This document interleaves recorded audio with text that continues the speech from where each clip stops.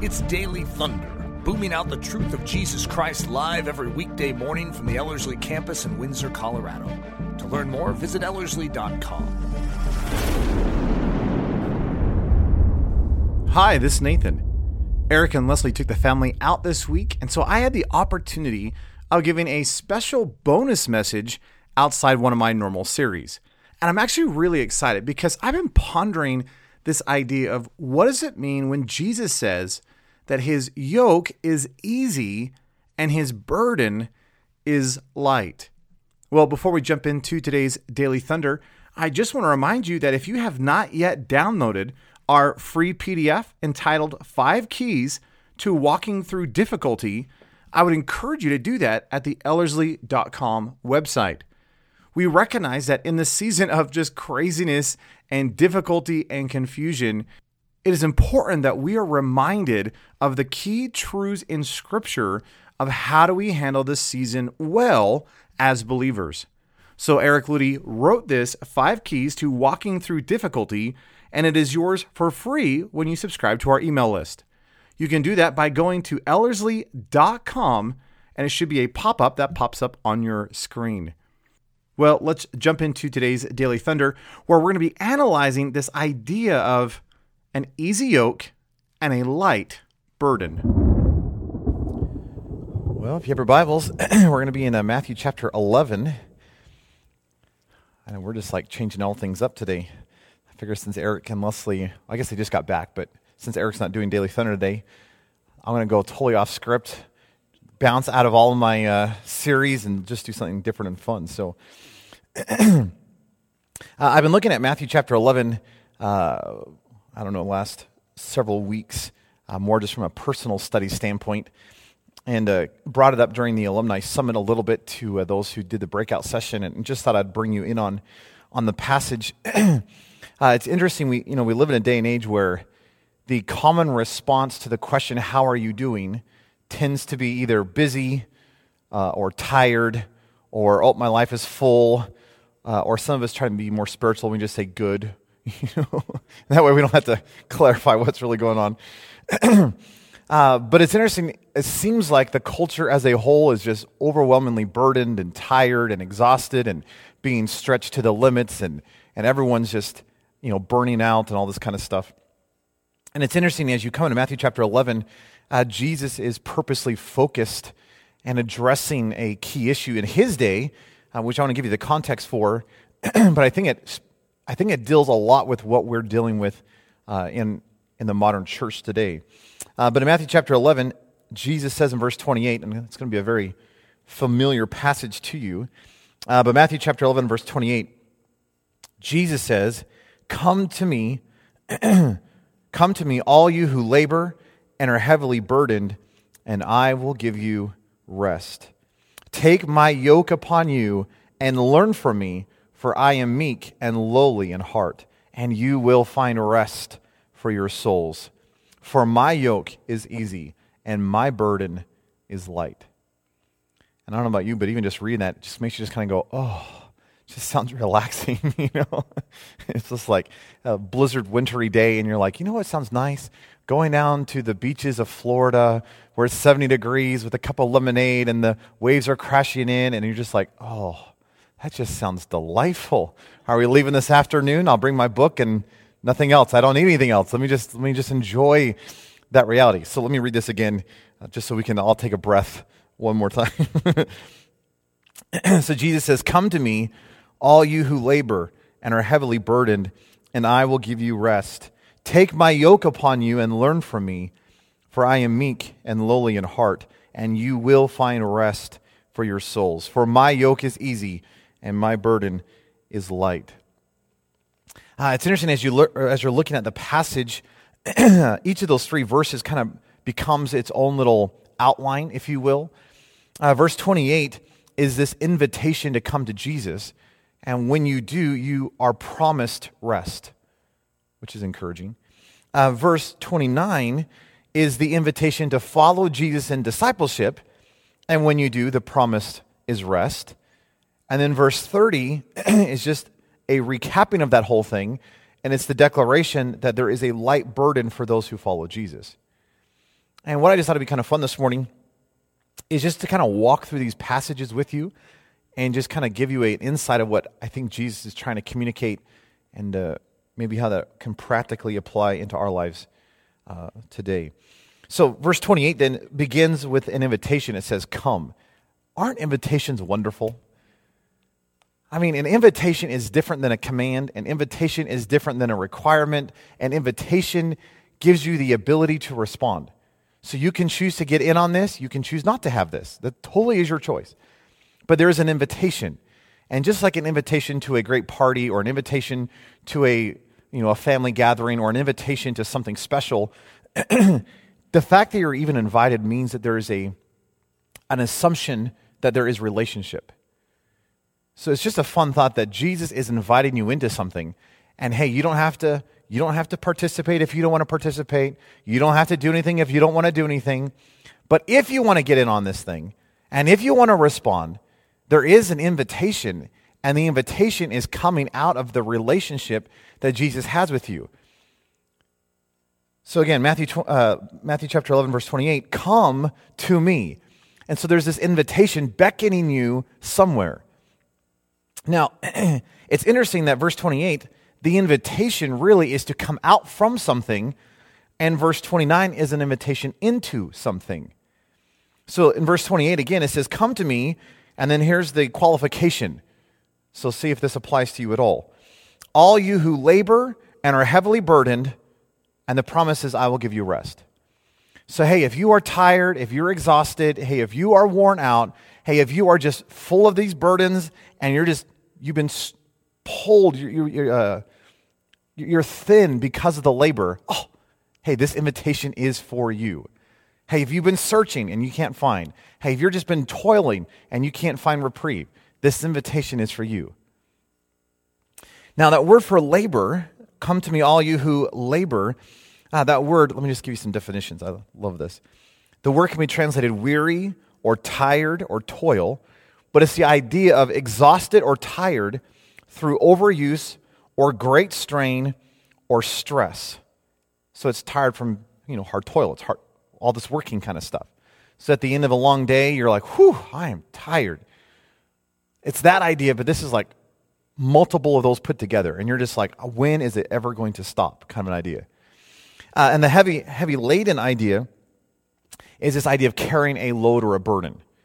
And really the picture's like a big galley ship, and there's all the stock or the crates, and all this is being weighted down in the ship. And so here you are burdened down, and you're full of all this weight, and you're trying to carry all this stuff across the ocean. And the promise is, if you're feeling that way, the promise is rest. Now you need to understand the context if you're really going to get what Jesus is saying. The whole context of verses 28, 29, and 30 is in this idea of religious duty. Now, I do think it bespeaks of those who are just, hey, you've been going like crazy and you're tired, Jesus is your rest. So I think there is a legitimate understanding in that, which I think is what we all need in this culture. However, the immediate context is religious duty, obligation, requirement kind of stuff. You realize that for the Jews that Jesus is talking to, the labor, the burden that they were carrying in terms of Jewish religion and the obligations and the requirements and that thing was immensely heavy. Not only did you have the Old Testament law, then you had the scribes and the Pharisees, that whole group. They had their oral tradition on top of it, which was we come to the Old Testament law and say, okay, God tells us keep the Sabbath. God tells us do not murder. God tells us honor your father and mother. But what do those actually mean? And so what the scribes and the Pharisees did is they got together and through a whole bunch of centuries came up with 613 oral traditions. Isn't that awesome? To tell you how to live out the law of God. And so as you're walking through these 613, by the way, there are 248 positives. You should do this, which means there are 365, you shall not do this, which I think is awesome because that's one for every single day of the year. So the burden of this thing was immense if you can just ponder this. And of course, how do you live out the Sabbath? How do you live out honor your father and mother. How do you live out these things? And so the scribes and the Pharisees had this whole list of, hey, this is what you do. This is what that looks like. This is what you can and what you cannot do on each of these kind of days. These guys were so intense. We know that the command was that you were to give a tenth unto the Lord. So of all your flocks, of all your, of all your farming, anything that you have, right, of your harvest, you are to give a tenth to. They were so particular about the tenth thing that when they would grow like mint leaves or basil and that kind of stuff, when they would pluck a leaf to use it in the cooking or to make tea or, that kind of stuff, they would literally take the leaf on a chopping block and they would divide that thing into 10 pieces and then take one of them and put it in a pile to give to the temple. Why? Because the Lord said a tenth. I would have just taken every 10th leaf. That seems easier to me. But, nonetheless, this thing was intense. Could you imagine the burden of that, living under that kind of, just that legalism and that obligation and that requirement and that, some of my favorite ones to look at are the Sabbath day law stuff. And we know that there was like the Sabbath day, how far you could walk, right? It was all based on the old tabernacle in the time of Moses. So the distance from the furthest tent to the tabernacle in the wilderness was a Sabbath day's journey. So you could go from here to here and back, but that's as far as you can go. And that just kind of kept as the tradition. So even in the book of Acts, you hear them talking about the fact that they went a Sabbath day journey from Jerusalem, meaning what? It's that distance. And according to the oral tradition, you could not go further. Because the moment you take another step further, that's considered work, which means you're disobeying the Sabbath. They had crazy things like, you couldn't thread a needle. Because, hey, a tailor threads needles, and that's work. So if you thread a needle on the Sabbath day, hey, you can't do that. That breaks the law. They had stuff like you cannot tie knots on the Sabbath day. That was considered work. So I share this all the time, but the quandary then becomes, if I forgot to go and get water before the Sabbath starts, how on earth am I going to get water? I need water for my family and my flocks. What am I going to do to get water? Because if I go over with my bucket to the well, I cannot tie that rope to my bucket because that's considered work. So we have a dilemma. So what am I going to do? Well, they found loopholes, which is interesting because that's what legalism causes you to do. The moment you want to live under legalism, you have to find loopholes. And so as the story supposedly goes, I'm not making this up, it was wrong to tie a rope in knots, but it was okay for a woman to tie her garter. So if you forgot to draw your water, you couldn't take the rope and put it on the bucket to get the water, but you could cheat the system and take your wife's garter and tie that to the bucket and lower that down, and apparently that was okay. This is irrational. This makes no sense to me at all. And of course, if you look at modern day Judaism, they've kept all this junk. I'll use that word kindly, but it's just legalism. I remember being in Israel, and one of our Hebrew tour guides, she was a Christian, and she was just mentioning the fact that every, on the certain holidays, the Jewish holidays, they have to remove all the yeast from the house. And she says, it is so crazy to me. I get a phone call from one of my good friends every single year. And she calls me up and says, hey, I've got about this much yeast I need to sell. Would you be willing to buy this much yeast for $1? And she says, sure, I'll buy that much yeast for $1. And at the end of the holiday, she gets a phone call and says, hey, I really need about this much yeast. Do you mind if I buy that much yeast for $1? And she says, sure, I will sell you that much yeast for $1. And she says, we never trade money. We never even trade yeast. But because it's no longer her yeast, she can now have it in her house. Do you know what that's called? That is legalism. If you ever get to go to Israel, which you need to figure out how to do that, but if you ever get to go, when you're in the hotels, make sure you be careful on the Sabbath day what elevator you get into. The first time I was in Israel, I went in, everyone was waiting for an elevator, and this one opens up and no one goes in. I'm like, that's ridiculous, I'm going to go. So I get in the elevator, and I push my button, and it just goes up the next floor, and the door's open. I'm like, oh, that was weird. So I push the button, and the door's closed, and go up the next floor, and it opens up. And I realized I had gotten into the Shabbat elevator. And the Shabbat elevator was created because if a Jew is staying in the hotel, and I get in the elevator, if I push a button, that's considered work. And we don't want you to work on the Sabbath day. So we create the elevators so that all day long, all it does is go from floor to floor, open the door, close the door, up the floor. So that's all it does, is up and down, up and down, up and down, up and down. And that's all it does all day long. So you don't have to push the button. You may have to wait a while, but you don't have to push the button. Do you know what that's called? Ridiculous. Oh, sorry, it's legalism. That's what it's called. So could you imagine the weight that the Jews of Jesus' day must have been under? And what's interesting is what they called that pressure, so the religious teaching, so a rabbi would show up in a town and he would teach, what they would call that teaching was that rabbi's yoke. That make sense? So again, the yoke idea is that whole farming instrument you put on the necks of the ox, and it helps you carry these heavy weights, or it helps the ox pull these heavy weights to do the farming. But the rabbi's yoke was the teaching and the pressure and the regulations that they had on the students. So think about what Jesus is saying. He says, look, I understand you are full of labor. Hey, look, I understand you are burdened down by all of this weighty stuff that the Pharisees and the scribes are putting upon you. There's all this religious duty and all this legalism and all this stuff that's happening. And Jesus says, but I am going to give you rest. Take my yoke. Hey, take my teaching upon you. Because when you do, you will find actually rest for your souls. Isn't that an encouraging thought? And of course, Jesus was constantly pressing against the teaching of the scribes and the Pharisees.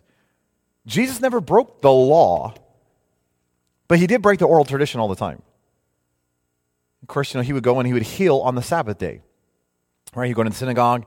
Here's this person who was lame or sick or whatever, and he would go over and he would heal them, and the Pharisees and the scribes got all bent out of shape. And they're like, look, there are 6 days of the week where you can heal. So if you're going to heal somebody, do it on one of those days, which still makes no sense to me. Because if you saw an incredible miracle of God where someone, was deaf and now they could speak, or they're lame and now they can walk, and you get all bent out of shape and going, do that one of the other 6 days. I've been like, what on earth? They just started walking. Like I'd be more astounded by the fact that they're walking, not what day it is. And Jesus is like, what do you guys lead your ox and your sheep and your donkeys out for the water. He's like, so I'm freeing them from the burden of Satan. And I'm setting them free. So Jesus was constantly breaking oral tradition. He wouldn't wash his hands properly. His disciples went through the grain field and they began to do some of the harvest stuff, and so they could eat the grains. Right? And the Pharisees got all bent out of shape. Jesus' big discourse in Matthew 5, 6, and 7, the Sermon on the Mount, it says in the end of chapter 7 that when Jesus finished speaking, it says everyone was amazed. It's like their mouths were hanging open and they were just overwhelmed by the reality of, we have never heard teaching like this. Well, that makes sense because the scribes and the Pharisees are putting the weight down. And what is Jesus doing? Saying, hey, look, my teaching is actually not that burdensome. It's actually light. So look at this invitation again in the context. He says, come to me, all you who labor and are heavily burdened, and I will give you rest. And that word there before give you rest, by the way, I love this idea. It's the Greek word anapazo, which is really just two Greek words put together. Ana, which is this idea of in the middle of, and then pazo, which is kind of where we get our word pause, but it's this idea of rest, to remain, to cease. It's that kind of an idea. So it's being in the middle of rest, or being in the middle of ceasing, or, hey, just get smack dab in the middle of stopping, is what Jesus is saying. And the word itself, I love this, it literally means to cause someone to take a break from their activities in order to be refreshed. So Jesus says, hey, if you are full of labor and are heavily burdened, hey, here's my promise for you. Here, let me give this to you. I promise that I'm going to force you to take a break from all your activities so that you'll be refreshed. Isn't that that's relaxing to me. In fact, it reminds me a lot of Psalm 23, right? The Lord is my shepherd, I shall not want. He makes me lie down in green pastures. And it's an encouraging thought that even if you don't want to lie down in the green pastures, He will make you lie down in green pastures. And we were studying this some years ago, or months ago, with some of our students, and one of our students was a horse person. Weren't you there? I think you. Anyway, there's a horse person, and she said it's interesting. There's times where you have to force your horse down, and she says actually that seems like the idea here. And the best picture I have for me is here you are, and Jesus kicks your feet out from underneath you and pushes you down and says, "Stay there. I'm giving you rest. You will be refreshed." I don't know about you, but some of us need that, because we just go. We're feeling the pressure. We're feeling the burdens. And what does Jesus promise? Hey, I'm going to cause you to cease from all that so that you'll be refreshed. I'm going to kick your feet out from underneath you. I'm going to shove you down and hold you there until you are refreshed. And of course, we understand that if we go forever and we get sick and we're in the hospital, you are being forced to slow down. But wouldn't it be neat if you didn't have to go to the hospital? Just thought. So that's verse 28. Verse 29 then, all right. So verse 28 is an invitation away from something. Hey, come out from your burdens. Hey, come out from your religious duties. Hey, come out from all the legalism. Hey, come out from all of just that, hey, do this, don't do this, do this, don't do this kind of stuff. Hey, come out from all that and take up my rest. Now, verse 29 then is an invitation, but the invitation is to take up something, which I almost find ironic. Jesus says, hey, throw off all the burden. Here, now I want you to do something. Now take my burden. What? I just gave up my burden. Jesus says, I know you're supposed to throw off your burden. Now I want you to take up a burden. Well, what burden am I taking up? He says, my burden, my weight, my yoke. Take up my teaching, says Jesus. He says, and if you take my yoke, right, specifically talking about his teaching, take my yoke upon you and learn from me. That word learn actually means to be discipled. So, hey, come and disciple under me. Now, just again for context, we hear that and we think teaching. We think, oh, let's go to Ellerslie discipleship training, right? And spend a few weeks and learn discipleship. But that's not what Jesus is referring to here. I mean, yes, please come to Ellerslie. But that's not what he's referring to here. What he's referring to here is not just a teaching or a set of teaching or, hey, buy this book and learn discipleship. The word here, learn from me or be discipled by me, really is this idea of take on my life. And maybe the best way to understand it is the old apprentice idea, which of course we've gotten out of as a culture, right? But back in the day, you go a few hundred years ago, and I want to be a blacksmith. And so what do? Well, I go find the blacksmith in town, and I say, look, here I am, a 12, 13, 14-year-old kid. I want to be a blacksmith. So could I train under you? And the blacksmith says, sure. When are you going to move into the house?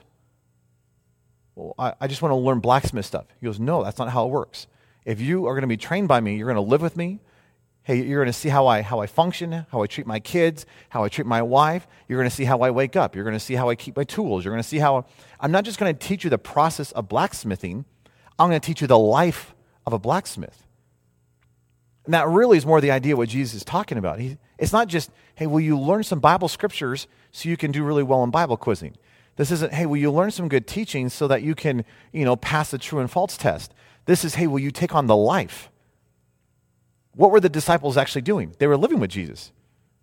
They were constantly walking with Jesus. They were learning the life of Jesus, not just the teaching of Jesus, but the very nuance of the very life itself. And the teaching really only makes sense in the middle of the life. Does that make sense? So Jesus says, hey, take my teaching upon you, but what that really is going to have to demand of you is that you take on my life. Take on my lifestyle. Hey, live like I live. Hey, do what I do. So don't just learn how to be a blacksmith. Hey, live with the blacksmith. And at the end of 5, 10 years, that blacksmith stuff will be so ingrained you just can't help yourself. That's kind of the idea here in the passage. And then Jesus gives you his character. So this isn't just like, well, hey, come disciple underneath me. Hey, come follow me.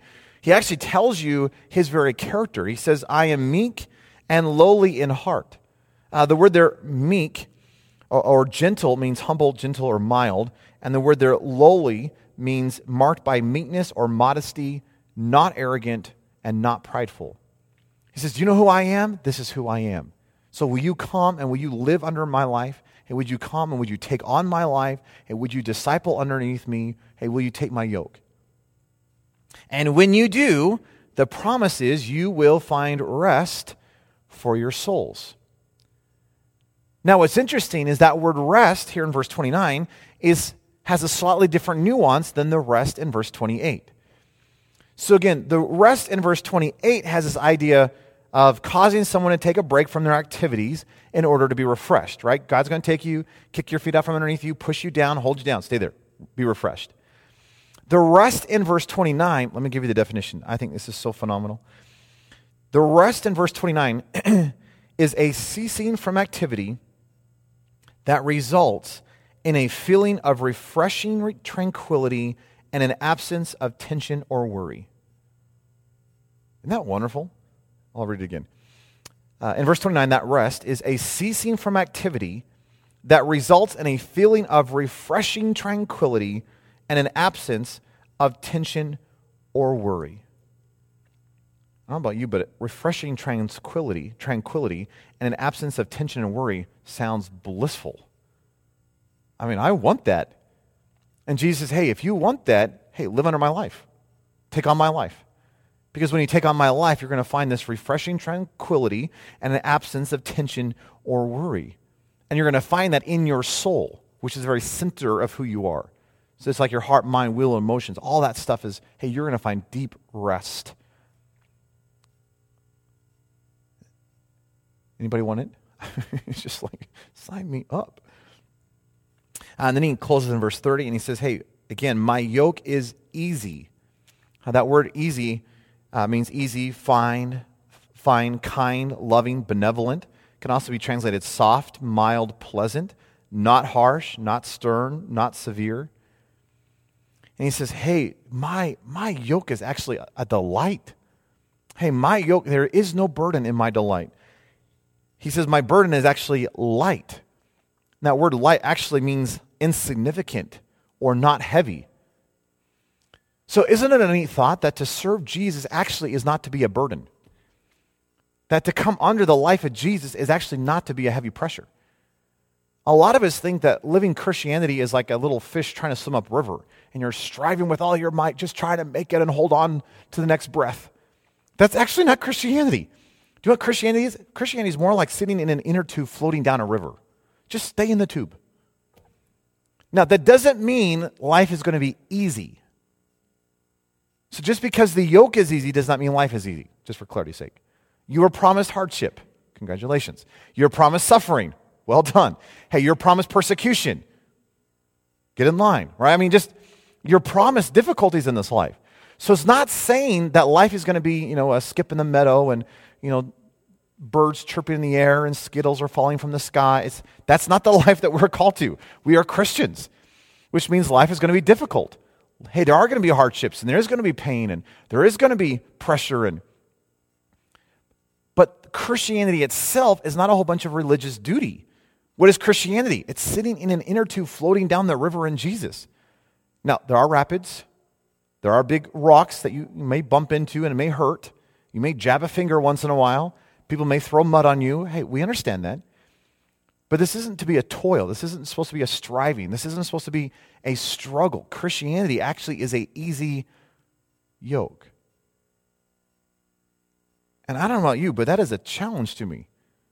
Because I read Scripture and I'm like, more to do. I read Scripture and I'm like, that's a lot of pressure. I read Scripture and it's just like, I don't know if I can live up to that one. And if you're in that boat and you're thinking that, do you know why you think that? It's because you're trying to do it yourself. And what the word has become has been religious duty and do's and don'ts and legalism and pressure and what Jesus promises, hey, you don't have to live under that. Live under me. Hey, you can actually take all that burden, all that stress that's been put upon you and just throw that to the side and take up my rest. Hey, when you take up my teaching and my yoke, you're actually going to find it light. Do you know why? Because he's actually enabled you to do it. He actually lives inside of you to do it. And it's interesting that the character or the weight of the yoke is based on the master who puts the yoke upon the animal. I don't know if that made any sense. In other words, the idea of yoke, it's interesting, sometimes that yoke word is used in the context of slavery. Right? It's this idea of obedience. that you are going to obey something. So you can either obey the flesh, which leads to destruction, according to Romans chapter 6, right? You can really come under a yoke of religiosity, of religion, which is legalism stuff, right? And you have all that pressure and all that weight, and you're trying to reach into your own pockets, and you're trying out of your own effort to produce this religious life, which is going to be miserable because you can't do this. Or you can take on the yoke of Jesus, and you're actually going to find it light. Why? Because he enables you to live it. That, yeah, you don't have it in your pockets. Yeah, you've never been able to do this. And as my good friend Ian Thomas often said, you can't, but he never said that you could. He will, and he always said that he would. So you realize that what we're doing is making this phenomenal exchange of saying, Jesus, hey, I am going to obey something, but I'm choosing to come under obedience to you. And again, if you're obedient to sin, do you realize the master of sin has a lot of pressure? Because the character of that is just... But if I'm going to take on the yoke of Jesus, it's all based on his character, which is what? Meek and lowly. It's love. It's kind. He's gentle. He's patient. He's peaceable. And so if you're going to take on that yoke, you still got to obey. And I'm not going to say it's easy in the sense of like he's going to ask you to do difficult things. So again, we're not talking skip in the park kind of stuff. But you don't have the burden of religion upon your shoulders. Christianity is not a religion. It's not. I mean, I know everyone says it's a world religion. Okay, fine, call it whatever you want. But actually, it is not religion because we don't have a checklist. We have a life. His name is Jesus. So Christianity is relationship, not religion. It's all about intimacy. It's all about oneness. And when you're wrapped up in relationship with him, that burden actually is rather easy. Because what is the boundaries of your life? Jesus. What's the standard for your life? Jesus. And if he is living inside of you and he's enabling you to live out his life, like I've never once thought, I need to not murder today. Maybe today will be the first day. But I've never had that thought, Nathan, don't murder today. Never had that thought. Why? Because the life of Jesus is dealing with the hatred stuff. And Jesus says, hey, don't hate. And when I live inside of you, I'm going to begin to remove all that hatred and frustration and all the anger stuff. And if he's dealing with hatred, murder is the last thing on your mind. Hey, if God is dealing with lust stuff, adultery is the last thing you're going to be doing. Does that make any sense? So this is not a religious burden of, hey, don't do all these things. This is, hey, if you get wrapped up in Jesus, what you're going to find is actually it's going to be a light and life-giving. Not only because his burden is light, but because he's now living inside of you through his Spirit, enabling you to live out the reality of the Christian life. Isn't that an exciting thought? Let me read this again to you. Come to me, all you who labor and are heavily burdened. And again, the context is religious duty and all the legalism and all that kind of stuff. I do think there is some space in the passage for those who are just exhausted and life has just worn you down. Because the reality is that Jesus is our rest. And he does grant sleep to those whom he loves. Praise the Lord. But again, if you're feeling weighted down, hey, if you're feeling heavily burdened, Jesus invites you, come to me, all you who labor and are heavily burdened, and I will give you rest. Take my yoke upon you and learn from me, for I am meek and lowly in heart, and you will find rest for your souls. For my yoke is easy and my burden is light. Hey, will you remove your burden and take on my burden? Because the burden you're trying to carry is it's going to crush you. It's going to kill you.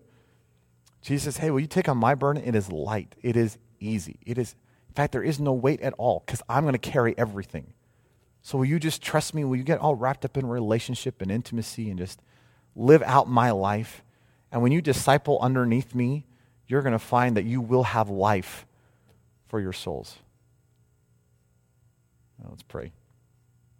Lord, we do love you. Lord, thank you for your promise of an easy yoke, rest for our souls. And Lord, perhaps we do need you to kick our feet out from underneath us and hold us down to the ground and pin us there until we are refreshed. Or perhaps, Jesus, the promise of a feeling of refreshing tranquility and an absence of tension or worry is what we need. But Lord, those are only found in you. Lord, I pray that if we've been looking at Christianity as a whole bunch of do's and don'ts and religious duty and obligation, when to stand up, when to sit down, what to say, what not to say, what to do, what not to do, Lord, would you free us from that legalism? And we understand that doesn't mean we get to do whatever we want to do. We still have to obey you.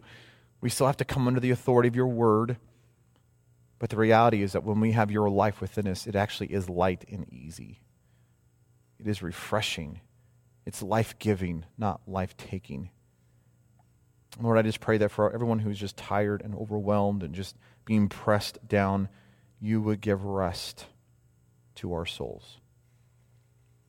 So, Lord, let us take on your life, not just your teaching, not just information, not even just little Bible verses, but take on your life.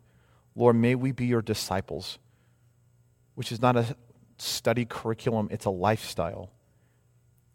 Lord, could we take on your life, take on how you live and why you live, and not just what you teach. Because when we live the life of Jesus, maybe perhaps better said, when you live your life in and through us, Lord, it changes everything. So, Lord, I pray that those who are listening would just become a demonstration in this culture of what the Christian life actually looks like, which is not burdened. It's not rules and regulations. It's life. It's a relationship. It's intimacy. And yeah, there are boundaries for our life. There are things we can and cannot do, but the focus is not on the can and cannot do. The focus is on you. And Lord, if there's anything outside of your life, why would I want to participate in it? Because in you is the fullness of joy. In you is the essence of life. In you is all the truth. In you is life itself. So anything outside of you, Jesus, is merely death. So Lord, let us walk in the life, in the light, in the reality of an easy yoke. Lord, we love you. Just give you the praise and the glory. In your precious, powerful name we pray. Amen.